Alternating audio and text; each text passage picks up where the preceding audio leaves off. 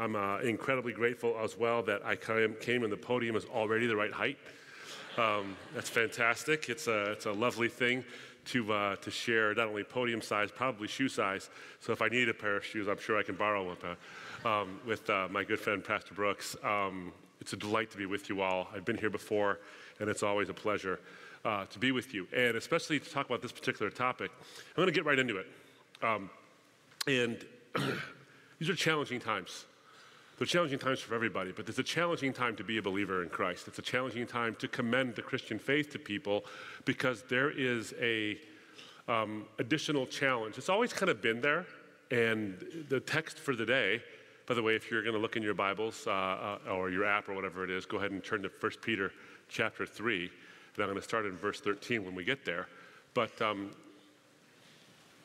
it's an extra challenge nowadays because of the perception of Christians in general and Christianity in general as well, but any particular strand of Christians, it's a challenge for all of us. By the way, you can connect if you scan that QR code. We have some resources available for you, some free stuff every month.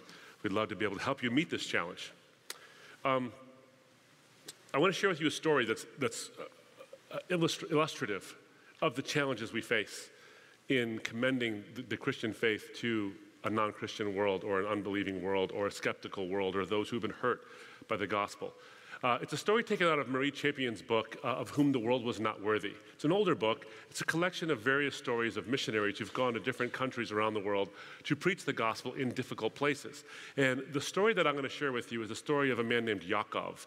Yaakov is the sort of Eastern European way to say Jacob. So there's a guy named Yaakov who is going to preach the gospel in what was then called Yugoslavia.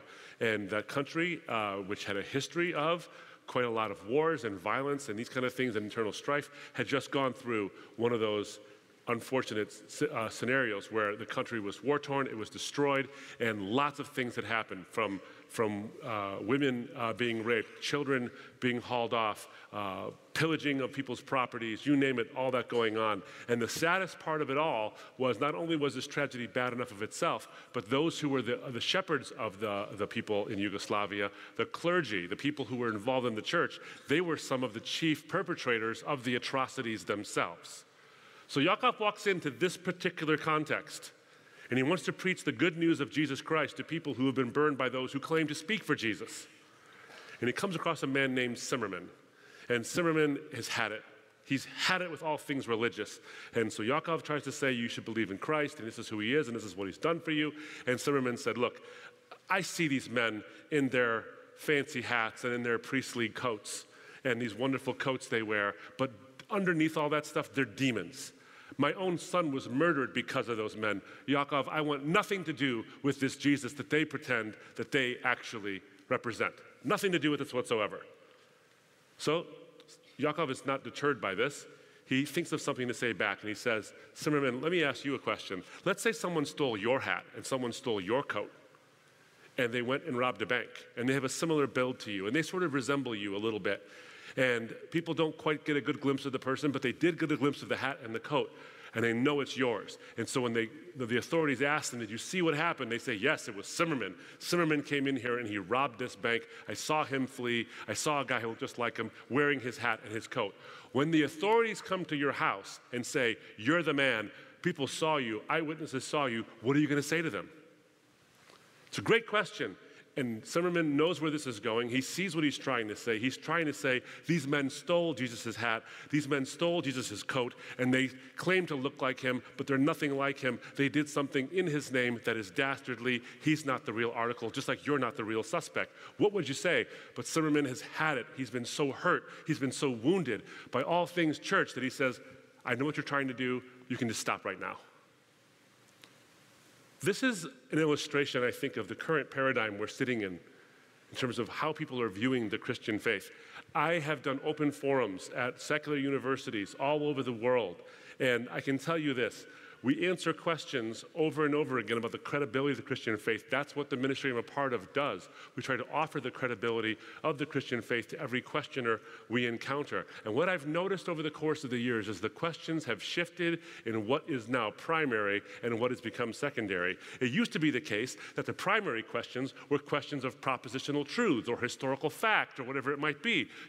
Is the Bible actually historically accurate? Did Luke get it right when he said Lysanias was tetrarch of Abila, or did he get it wrong, as some skeptics actually say? And we find out he actually got it right, but no one knows that. Is there actually evidence for the existence of King David? And we find out there is evidence, but is there good enough evidence? Is there evidence of the Exodus? Do we actually think that science is putting God out of a job, that we have this theory of evolution, and the Bible says he created Adam and Eve, but we're actually thinking now that it's actually this thing that gradually existed over time? There's all those questions that were there. Fact issues, history issues, philosophical issues, scientific issues. But the questions have shifted, friends. Those aren't the primary questions anymore. The primary questions are things like this. Doesn't the Bible condone slavery? Doesn't the Bible condone racism? Isn't the Bible horribly sexist and treat women as second-class citizens? Doesn't the Bible condone ideologies that something aphobic?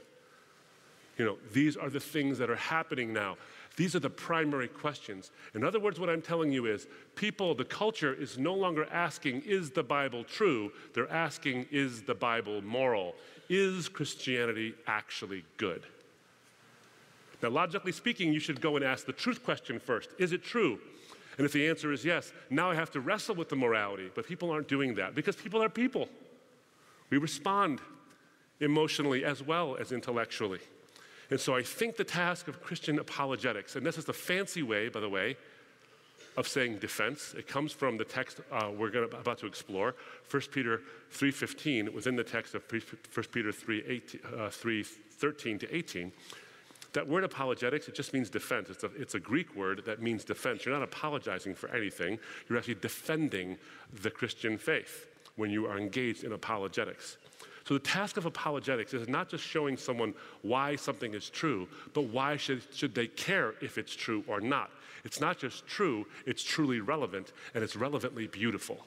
That's, I think, the way in which we can commend our faith to a non-Christian world, because they actually are being told, and they're given a steady diet of an idea that the Christian faith is actually ugly and false and not worth your time. So the challenge is quite there. In fact, one of the books I wrote, my most recent book, More Than a White Man's Religion, attempts to answer the questions the culture is actually asking about race and gender when it comes to the Christian faith. We have to answer the questions the culture is actually asking, not a bunch of questions we hope they ask, or the ones we've studied for. I'm going to tell you right now, apologetics has gotten a bit of a bad name because instead of becoming the art and science of Christian persuasion, it's simply the art of making someone else sorry they asked you.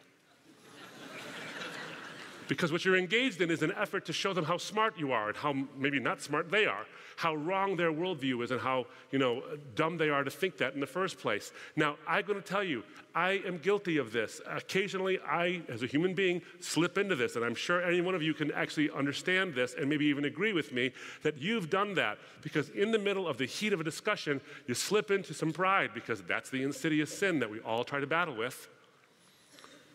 Rather, what we need to do is have our attitude informed by Scripture, and what we're trying to do is present Christ, not present us. And that's really the takeaway here, is that in this world that's asking, is Christianity good? They need to see that Christians are actually good. In other words, when they see your life, they need to see Jesus, not you. They shouldn't be impressed with you. They should be impressed with the Lord you're talking about.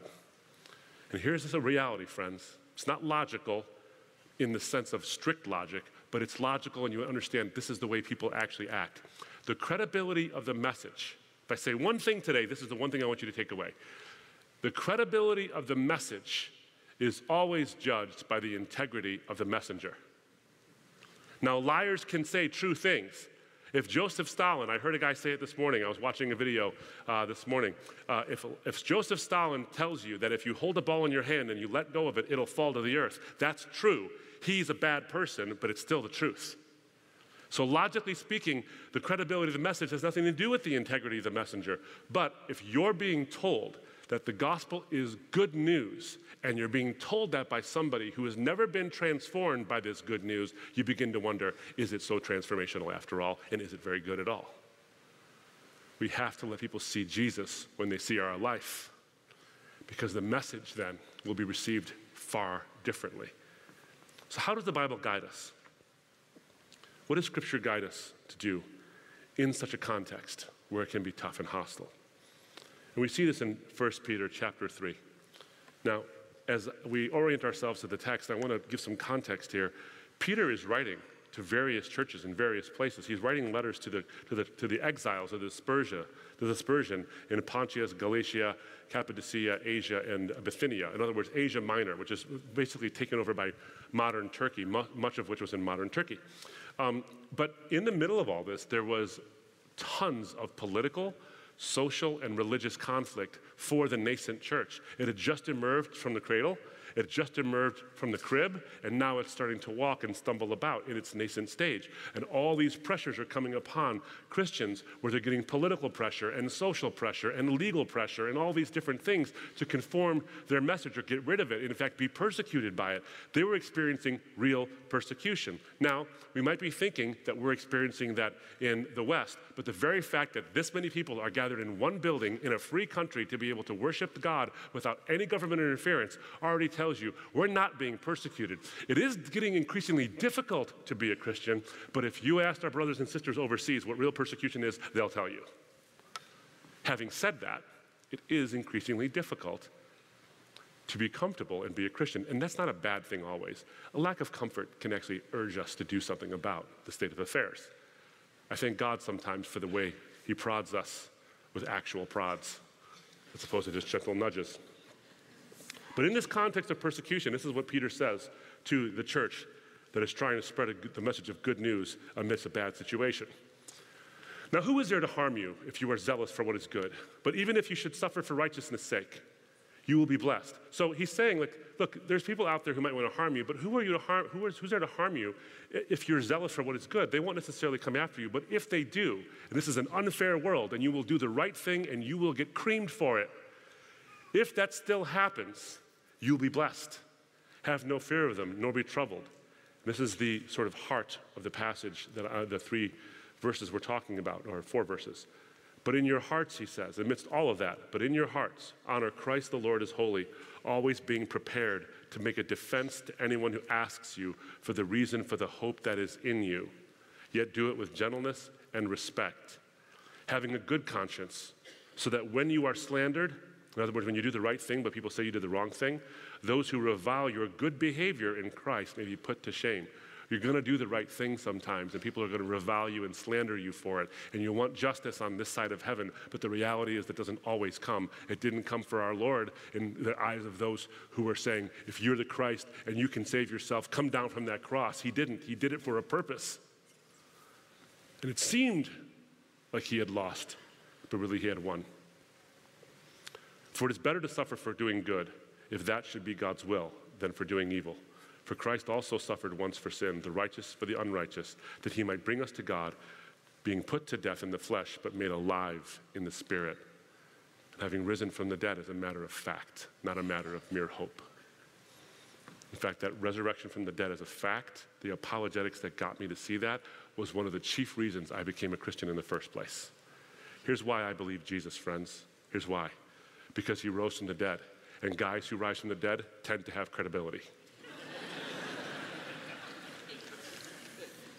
If he didn't rise from the dead, then there's no reason to believe him. But if he rose from the dead, we have every reason to believe him and only him. The trick here is in the text. The trick here is in the text. But in your hearts, honor Christ the Lord, in verse 15, as holy, always being prepared to make a defense to anyone who asks you for a reason for the hope that is in you. There's a lot that's really great here, and it could take a week just to exposit this one part of this section of Scripture we're studying here. But did you notice something? You are to provide a reason, a defense, an apologia to anyone who asks you. It's an increasingly hostile world to a Christian faith. But if your life looks like Jesus, people will ask you. They might be hostile when they ask you. They might be interested when they ask you, but they'll ask you, or at least ask about you to other people. But about what? Did you notice in the text? About the reason for the hope you have. This is a daunting world with negativity just everywhere, all the time. And if social media is any barometer, it's not getting any more positive. And so here's the question. Do you have hope? Do you live in this world so hope-filled that someone says, "What's with you, man? Lady, what's going on in your life? You have no reason to be this hopeful." And then you say, "I have every reason to be this hopeful. Let me defend this hope for you." You can defend science and faith and how they mesh together really well. You can defend the veracity of the scriptures. You can defend the theologies of the Trinity and the incarnation and the cross, and you should. Those are wonderful. But what they lead is not to a set of intellectual truths that you simply assent to. All those truths lead to a hope you can live by. But we do it with gentleness and with respect. And in fact, we see this repeated in 2 Timothy chapter 2, verse 24. The Lord's bondservant must not be quarrelsome, but be kind to all. All. That's hard. Able to teach, patient when wronged. That's hard. With gentleness, correcting those who are in opposition. That's really hard. If perhaps God may grant them repentance leading to the knowledge of the truth. That's not my responsibility. Thank God, that's God's responsibility. But the other parts are mine. See, a quarrel is different than an argument.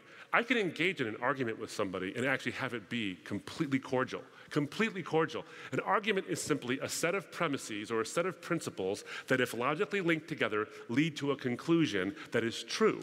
That's what an argument is. You provide a set of ideas, and if they're logically linked and if they're true, they lead to a valid conclusion. That's an argument.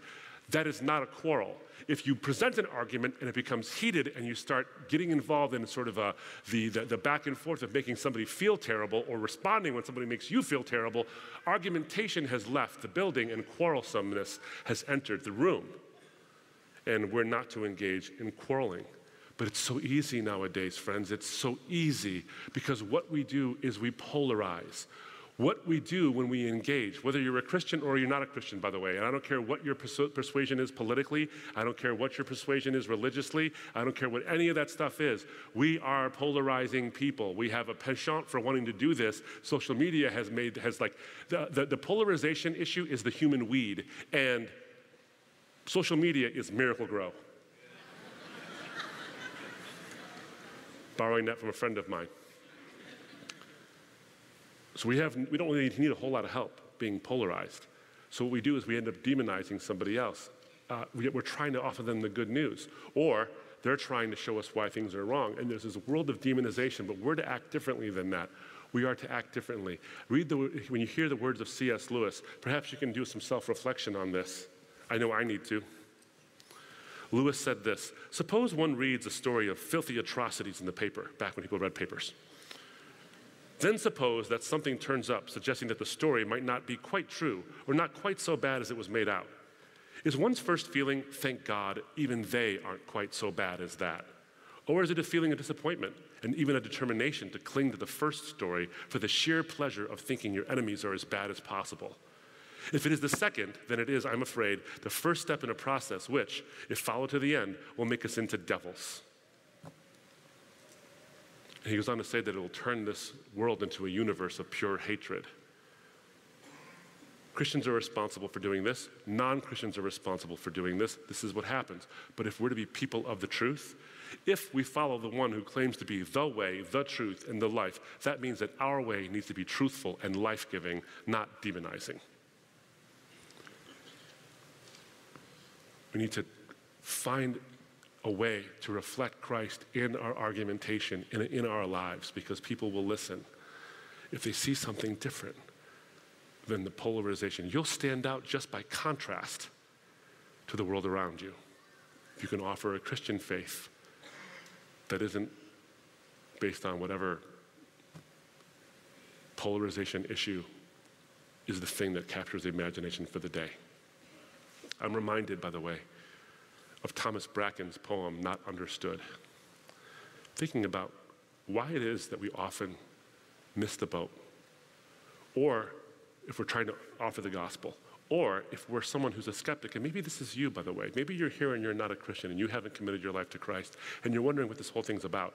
Maybe you've been going to church for a long time, and your faith is hanging by the thinnest of threads, but you're afraid to tell anybody because the doubts are creeping in, and maybe it's because you've been hurt or misunderstood or whatever it is. Listen to the words that Thomas Bracken says in this poem. He says, "Not understood, we move along asunder.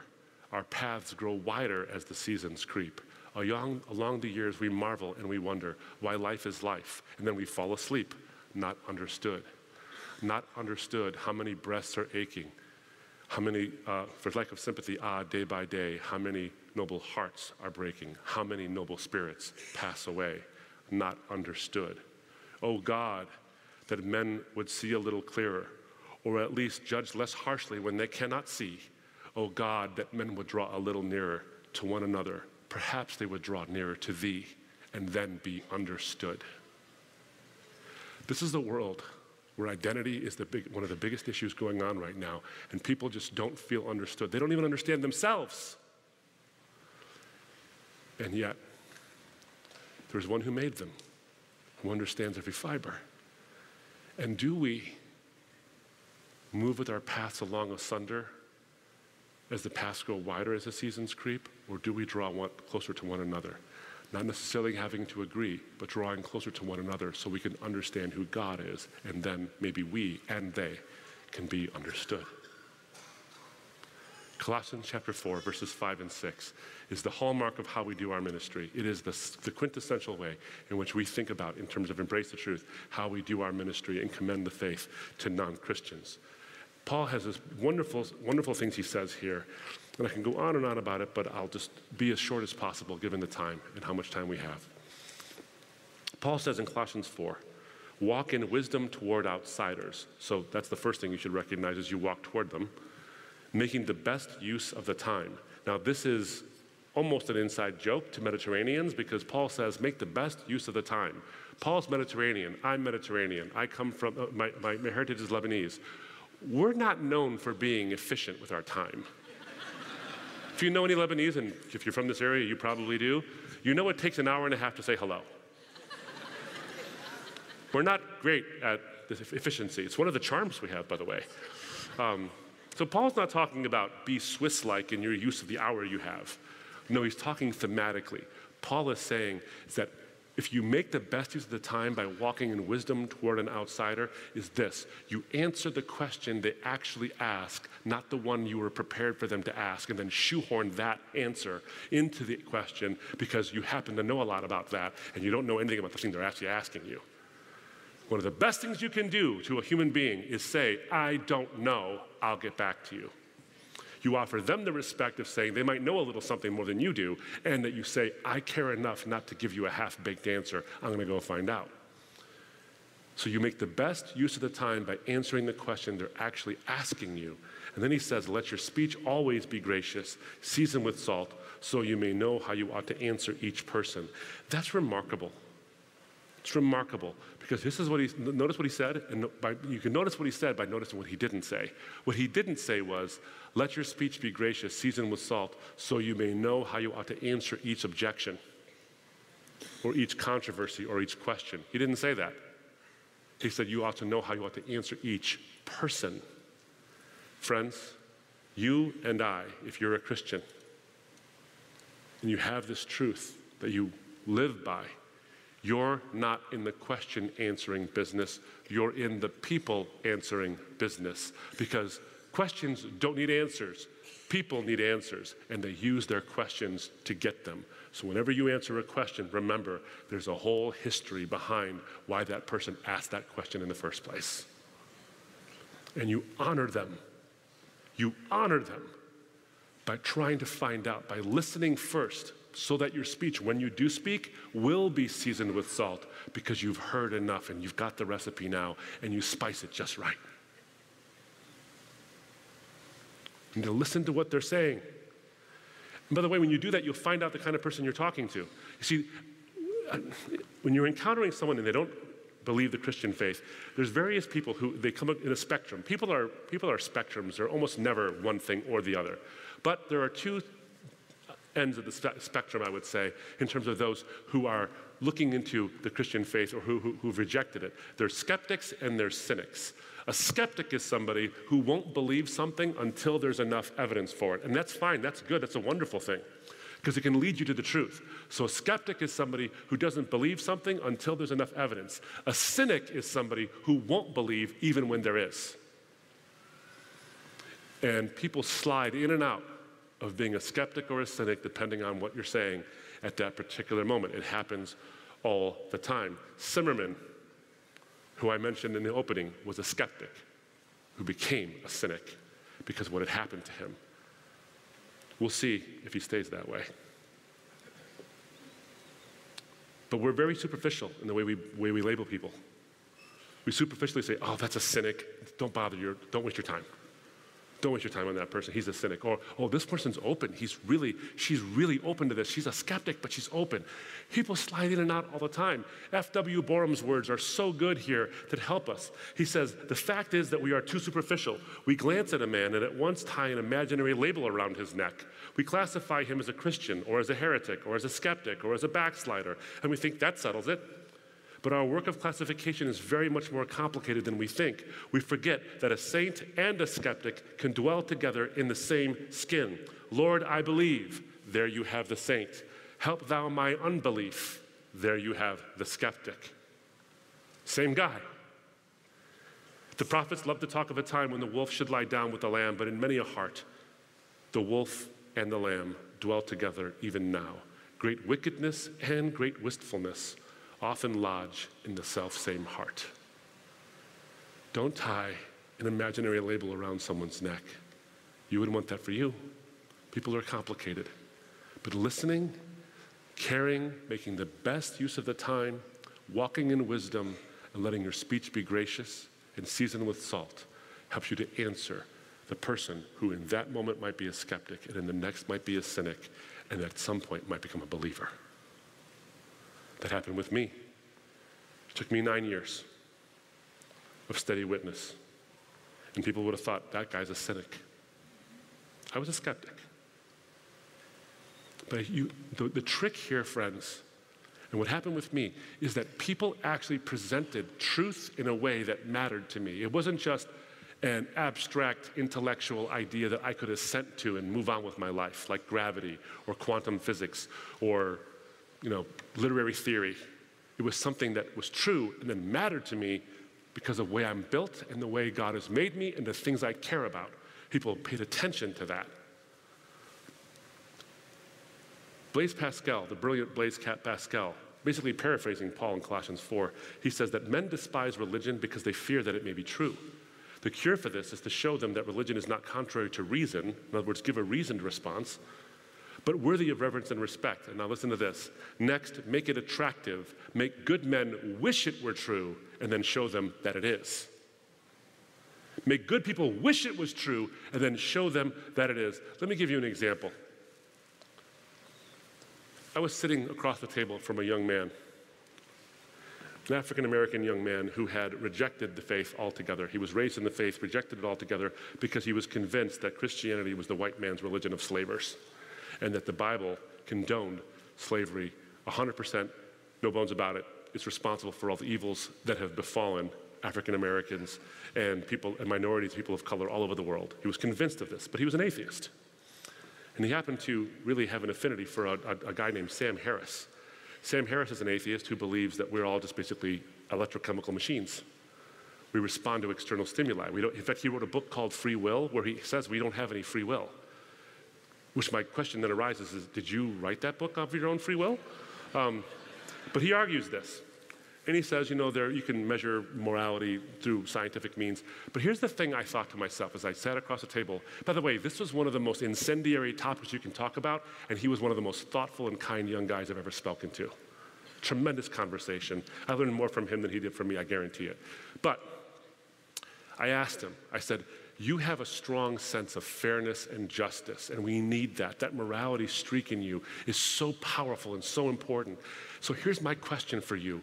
If I'm a biochemical machine and you're a biochemical machine, and I'm wired to respond to external stimuli in a certain way, and you're wired to respond to external stimuli in a certain way, and all we do, like single-celled organisms, but just complicated ones, is bump into each other, what's immoral about racism? How can one biochemical computer be immoral to another one?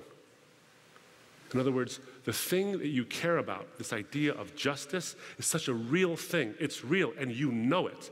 But based on your worldview, it's an illusion. If evolution is true, then the strong dominate the weaker, and that's the way it should go. You and I both know that's not right.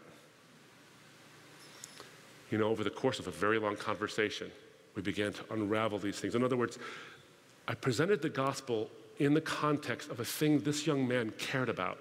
3 weeks later or so, I got a wonderful note in the mail that he was joining a church and part of a Bible study. That's no genius on my part. That's the Holy Spirit moving. But it's also moving to show, what does he care about? How does the gospel speak to it? And how can it make a difference? Does this work every time? There's no magic bullet, friends. But it did work that time, and it's worked many other times since then. I've seen it. It happened, by the way, with me. People presented the gospel in a way that mattered to me. But you have to use not only philosophy and all these things, but you have to use the scriptures as well. Friends, people did that with me, and I saw the beauty and the power of the scriptures. You know, one of the things that I think about the more I study the scriptures is how one evidence for how I know they come from God is how timely and timeless they are. 1 Peter 3:15 gives advice to people in the middle of persecution, and it gives the same advice to them that it gives to you. Thousands of years later, I can tell you story after story in the Bible and precept and precept in the Bible that were applicable to the people thousands of years ago who heard them, and they're just as applicable today, if not even more so. And so the timely timelessness of the Bible suggests that maybe the author of it stood outside of time, and it wasn't just a bunch of shepherds, kings, and fishermen who wrote this thing. There's power in it. And so may you never speak with lofty arguments and a closed Bible. That word has power. So much power, in fact, that it changes nations. It changed the Roman Empire, but it's changing things today. I want to read you a passage from an atheist named Matthew Paris. He wrote an article some years ago entitled, "Why Africa Needs Christianity." He's an African. He came from a place that's now called Malawi, but it was called Nyasaland when he lived there. And he wrote about the things he had seen when he had visited Africa again. And he says, "It confounds my growing belief that there is no God, but it's something I can't get out of my mind," what he saw. He saw the transformational power, not just of the helps of people who believed the gospel, not just of the food that was given and the vaccines that were administered or the medicines that were transferred or the dental work that was done. All that's great. But he said, that didn't transform the people I saw. What transformed them was the gospel message itself. This is an atheist talking. Listen to what he says. He says, "Now as a confirmed atheist, I've become convinced of the enormous contribution that Christian evangelism makes in Africa, sharply distinct from the work of secular NGOs, government projects, and international aid efforts. These alone will not do. Education and training alone will not do. In Africa, Christianity changes people's hearts. It brings the spiritual transformation. The rebirth is real. The change is good." Amazing. That's amazing. He should recognize that and yet still not embrace it. Who knows? Who knows? One story, and then we'll return to our friend Zimmerman, and we'll close.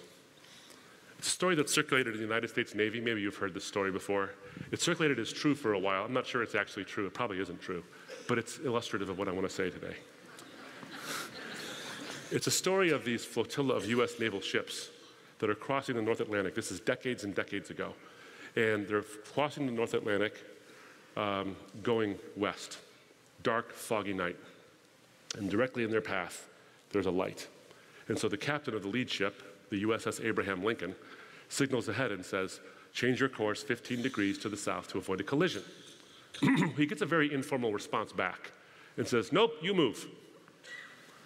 And so he's a little offended. And he says, this is the captain of the USS Abraham Lincoln. This is the second largest ship in the US North Atlantic Naval Fleet. Please change your course 15 degrees, that's 15 degrees to the south to avoid a collision. Confirm. And the guy says, buddy, you got to turn. So the captain's upset now. He says, I repeat, this is the USS Abraham Lincoln, the second largest battleship in the North Atlantic Fleet of the United States Navy. I'm accompanied by 5 destroyers and numerous support vessels. If you do not change your course 15 degrees to the south to avoid a collision, countermeasures will be undertaken to ensure the safety of this vessel. Confirm. And the guy says, buddy, this is a lighthouse. You choose. Here's why I say that story. No matter how impressive the cultural powers be that are out there and how daunting it might seem to face up to the challenge, and all you got is this little light of mine. If you're founded in a foundation that cannot be moved, you realize no matter how many guns, no matter how many media outlets, no matter how many whatever has come against the gospel message, it's just floating. But here is the more important message, my friends. Lighthouses don't exist to defy the ships. They exist to guide the ships to safety. So let your light shine, not in a way that makes you a winner in the argument, but a winner of souls and fishers of men and women. That's the light. And that the light is in you, it reflects the light of Christ. And so when people see you, they will see Jesus. And so we return to our friend Zimmerman. Yaakov tried it with him and said, hey, if someone stole your hat and your coat, what would you say if they tried to impersonate you but they did bad things in your name? And Zimmerman knew where he was going. Don't try it. Don't even go there. I've been hurt too much. Well, Yaakov didn't let it go. He stayed with Zimmerman's family for years, and he served his family for years in the midst of all that had happened. And finally, Zimmerman kneeled and gave his life to Christ. And he said to Yaakov, I now know this man is the Savior of the world, and I got there because you wear his coat well. Be a lighthouse in a dark world. Wear his coat well.